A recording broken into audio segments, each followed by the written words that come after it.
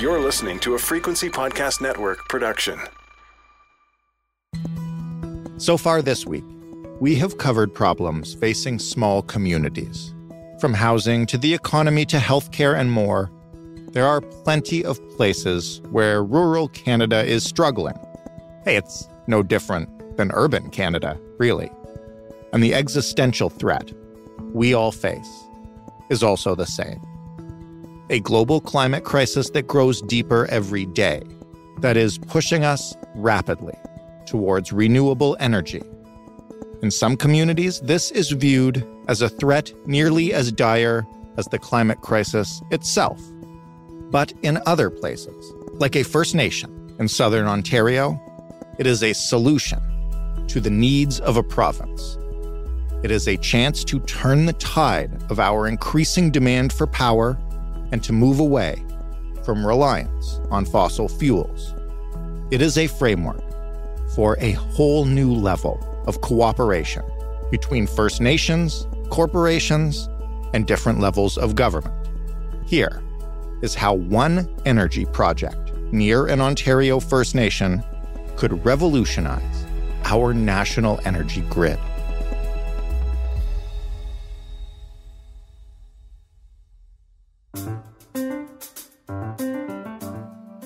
I'm Jordan Heath Rawlings. This is The Big Story.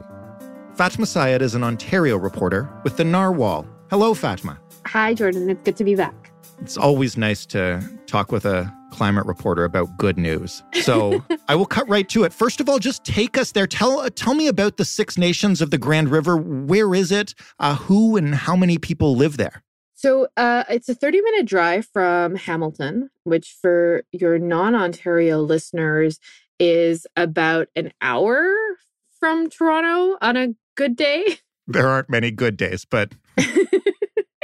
Hamilton, of course, is an industry hub. You know, there's a huge steel industry there, a huge aggregate industry, which is basically the industry that gives us all the materials we need to build things. And that's where, close to it is the Six Nations of the Grand River. This is home to the largest First Nation population in Canada. Over 25,000 people live here. It's the only reserve in North America where all six Iroquois nations live together, just on the banks of the Grand River. And what's really cool is this community has created a corporation to manage economic opportunities on behalf of their people. So they've created the Six Nations Development Corporation. And what they've been doing for many years now is investing in energy projects to help their community become self-sufficient and help the wider community in the province become energy efficient. And they have invested in some of the largest wind and solar power plants in the region. And they're living right next door to what you call in your piece an energy corridor. Can you just explain what that is? Yeah, I mean, I don't think this is like a technical term, but that's the best way I can describe it. So often when we see the grid, it's in the distance, right? It's in the horizon. Right. You see these steel frames and these wires just above you, out of reach. But when you're driving down from Hamilton, past Six Nations, and then you go 30 minutes further, you're suddenly in just this land that is completely devoid of human residence, but not human activity, because all you can see, like literally, everything the light touches is energy. You've got the grid, you've got the wires, you've got wind turbines. And we're talking about those gigantic towers that conduct and bring wires to any, residential or business communities nearby. Exactly. Yeah. And then you've got transformers, which are these little blocks of metal contraptions that connect the grid to our communities. And you've got industry. You've got an Imperial Oil facility. You've got steel industries. You've got just so many facilities, just, part of the manufacturing process in the province. And that's what it is. It's an energy corridor. This is where power is collected and transferred and moved and everything's happening here. And when was it built? And it's so close to the Six Nations of the Grand River. Were they involved in building it? Did they have a say? So This is really hard to timestamp because, of course, the grid is built over time. Right. We started building Ontario's grid in the early 1900s. And of course, back then, Indigenous communities were not properly consulted or involved in the process of construction of anything, including the grid. But that's changing. In the last several years, the energy industry has sort of been awakened, if that's the right word, to the idea of reconciliation and to contend with their role in not properly consulting with Indigenous communities and First Nation leadership on where energy projects are built and how they're built and who helps with the building and so forth. And again, for the longest time, Indigenous communities weren't even connected to the grid. That's actually a very recent phenomenon where just now we are starting to see very remote First Nations get connected to the grid and actually get electricity and move away from diesel, which was sort of the source of their power. So it's a very long, complicated history that I am not doing justice at all. But at the core of it is the idea that, the energy industry and Indigenous nations were not exactly working together. This was not a collaboration or cooperation or even just a, formal conversation. Right. It didn't exist. And over the last several years, that has been changing in very, very interesting ways.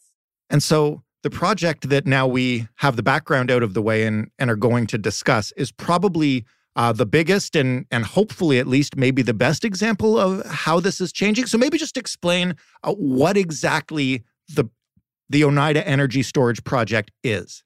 Yeah, so before I even get into that, I think a brief explainer on what energy storage is, because energy is such a fascinating thing, but it's very complex. And it's something we don't think about a lot, right? Like when you turn on a switch or put your kettle on in the morning or even just run your TV, you don't really think about where the power is coming from. In Ontario, it's coming from a wide variety of sources. That includes nuclear, it includes water, it includes solar and wind, and varying mixes of that. And I'm not going to get into specifics. This is just like a, Cliff Notes version. But the way that it's worked for years and years and years is we would use those sources, turn them into electricity, and then immediately send it down these wires to our homes. Everything that we burned into energy was immediately sent off. The concept of storing it didn't really exist until recently when technology evolved and we suddenly got batteries, right? Like the same batteries that are in our phones, in our laptops. There was a conversation about how batteries could be made bigger and could possibly supply power to homes, to apartments, to cities. And that's sort of emerged in Australia, in Europe, in the United States, not so much in Canada. Okay, I want to ask very quickly about this because a lot of people might recognize this problem. There is a very popular conservative talking point about wind and solar energy in particular that's like, well, what are you going to do if it's cloudy outside or if the wind's not blowing? You're not going to be able to turn on your TV. This is, at scale, the solution to that sort of silly criticism, right? I just want to make sure that we're talking about the right stuff. No, and it's a great question because the way that things have worked, we have wasted a lot of energy because we haven't exactly saved it, right? So whenever we produce energy, we would send it down the lines. And if it wasn't used, it was just wasted. If we could sell it, we could sell it. But otherwise, it just disappears into the ether.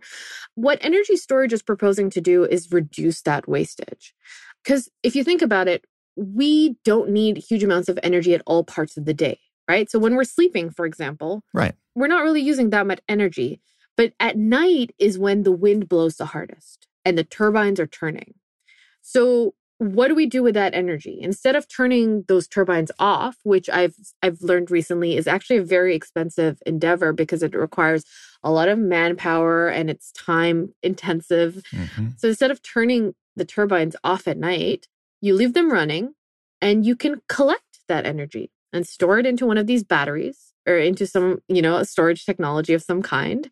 And then in the morning, when you wake up, flip on the switch on the battery, and that battery will send that stored energy down to your house. So when you start your kettle, it's there. And that way you're not wasting the energy, you're still collecting it, and you're using it in the most efficient way possible. Mm-hmm. That's what Oneida is proposing in a very large scale. This is Canada's largest energy storage project. It could power a city the size of Oshawa, which at the moment has a population of over 400,000 people.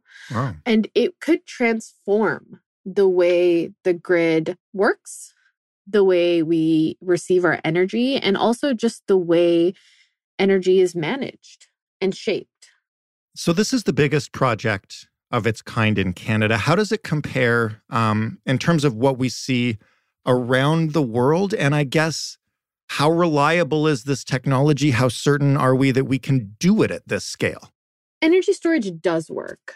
There is proof in the countries that have already set this up, which I mentioned just, a little while ago. Australia, in parts of Europe, particularly in California, where they use a lot of energy storage because they have a lot of solar farms and wind farms. But it is still a new technology. And as with any new thing, there are a lot of questions. Batteries require lithium. Where do we get lithium? In Ontario, the lithium mines are on Indigenous land, and it's a very heated and contentious issue right now, where Indigenous communities are saying that those mines cannot be accessed without their permission. And you'll learn more if you read my colleague Emma McIntosh's stories, that it's sort of created a very tense back and forth between the Ontario government and these First Nations about how best to do that. Then the second thing is, how many batteries do we need? How much storage capacity do we actually need to power all of Canada if this is the future? And do we have the wherewithal and the funding and so forth to do it? Oneida is being built in partnership with Tesla, for example. That makes me question, do we need help from other places to get this done? Or can Ontario figure this out by learning through Oneida? And then the next one is maybe a fully Ontario project. So yeah, the technology is cool. It's innovative. It's disruptive, to use all the tech bro terms. It's exciting. It could be, the way we get to our climate goals. But there are a lot of questions still to be answered. What's really cool though, and I've been reporting on energy for many years now, and in Ontario, energy is always political. Right. Everyone has, varying thoughts on what works, what doesn't work. Do we need gas? Do we need nuclear? It's such a debate in this province. No one has anything bad to say about Oneida, which is really interesting to me. Everyone loves this project.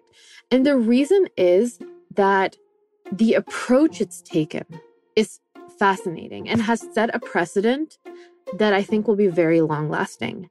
And that's the fact that this is being built by a First Nation.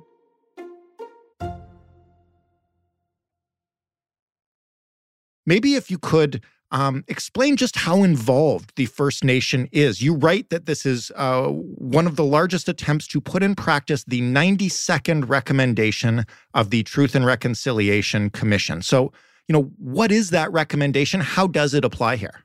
Yeah, so the Truth and Reconciliation Commission made, dozens of recommendations to help Canadian society make amends for the way Indigenous peoples were treated and to, build a better future. And one of the ones that we don't talk about enough is the recommendations for corporate Canada. The 92nd recommendation says that corporate Canada needs to partner genuinely and meaningfully with Indigenous peoples in all economic development projects. This project has centered that more than any other that I've seen. Mm-hmm. And that's because it was created completely in partnership with Six Nations. Six Nations was thinking about energy storage and, how to go about it and figure it out. And at the same time, so was this company called Enerstor, which was brand new. And it was created by a very cool woman, Annette Verschuren, who used to be the president of Home Depot Canada for many years and created Michaels, the arts and crafts chain. And she realized in all her worldly travels that the world wasn't very good at storing energy. both of these people came together and basically said, let's do this, and spent the next 6 years creating this project, thinking about how it would benefit Six Nations first, pitching it to every single person in the energy industry, working through anything that could go wrong. And they convinced government and the industry, both of which, at least in Canada, are very averse to trying new things, to go for this and to give it a shot. I spoke to someone in the energy industry who helps, create energy policies.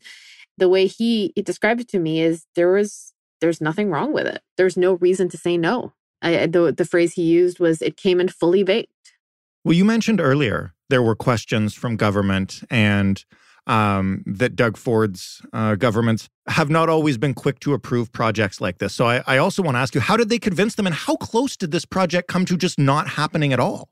There were many challenges because as this project was being developed, the pandemic happened, the price of lithium increased by like a couple of 100%. I think it was like 400 something percent that the price of lithium increased by.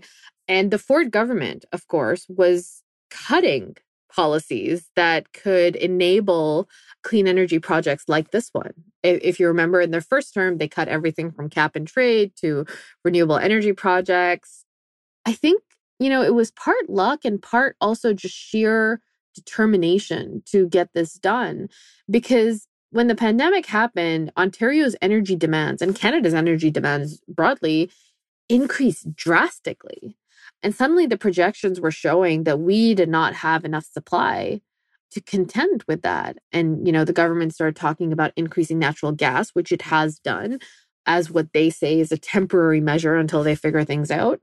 But that increase sort of gave this project a reason to exist too, because it was like, well, you got to try things that might work, and energy storage might be a way to help us so that we can reduce our wastage, and every watt of energy that is produced by an Ontario facility can be used in the best way possible and can go to residents and businesses and so forth. And it worked. In recent weeks and months, most of the new projects that have been announced in Ontario have been energy storage, and they are being announced in partnership with First Nations.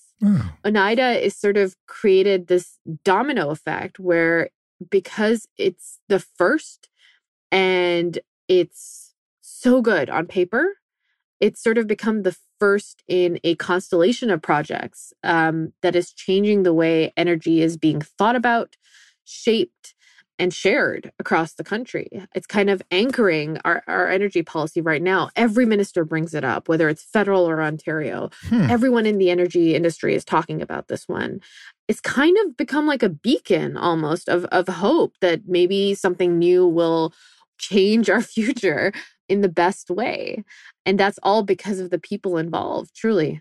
Well, it's so nice, as I mentioned, to have a positive climate story to discuss and potential solutions as opposed to just more disasters. But before you go, I want to look ahead a bit. What do we know about how this will ramp up, when it'll ramp up? And you mentioned our increased demand for energy. How high is that going to go? I know last month we just passed 40 million Canadians. So, we ain't slowing down here. Yeah. So this is the thing, right? Population growth is increasing. Cities are developing faster. Ontario wants to build more houses. Our energy demands are just going to keep increasing. Oneida is set to be up and running by 2025. So in 2 years. If all goes well, if the supply chain, delivers all the parts and pieces that they need, that it'll be up by then. But that's just one project, right? We've got 7 other energy projects that have been announced since, of varying scales. Oneida's still pretty big. And we've got an increase in natural gas, which, makes everyone a little nervous because natural gas is going to increase our pollution, and that's going to slow down our ability to get to our net zero goals, which we desperately need to do because we are still in a climate emergency. So there's a lot of things in the air right now. But I think my big takeaway from learning about this project, and what I hope readers and listeners will take away, is that we have to start talking about it more, right? The numbers are a little daunting. Our energy needs are expected to triple over the next decade. They're already pretty high. So we need to start thinking about where we're getting our power. Where do we want to get our power from? And who do we want defining that? I think so often the grid is so scary to look at because it's massive and it feels like you can't really do anything about it. It's just there. Right. But what Oneida has proven and what other cool energy projects like I wrote about, Five Nations Energy, which is this little company up on James Bay that basically fought the government to connect the indigenous communities along James Bay to the grid. So there's all these people doing all these cool things to try and literally take power back in their hands and have a say about where we get our energy in and who gives it to us and how it gets to us. I think we have to start taking an interest because light doesn't come from nowhere. Power doesn't just magically appear in our houses. And I'm hoping that projects like this will really get Ontarians interested in having a robust conversation about energy and power and where we go from here. Because we do have to move away from burning fossil fuels. And right now, Ontario's grid is 92% emissions free, which means that 92% of our power comes from clean energy. You know, the government likes to say we're the cleanest grid in the world.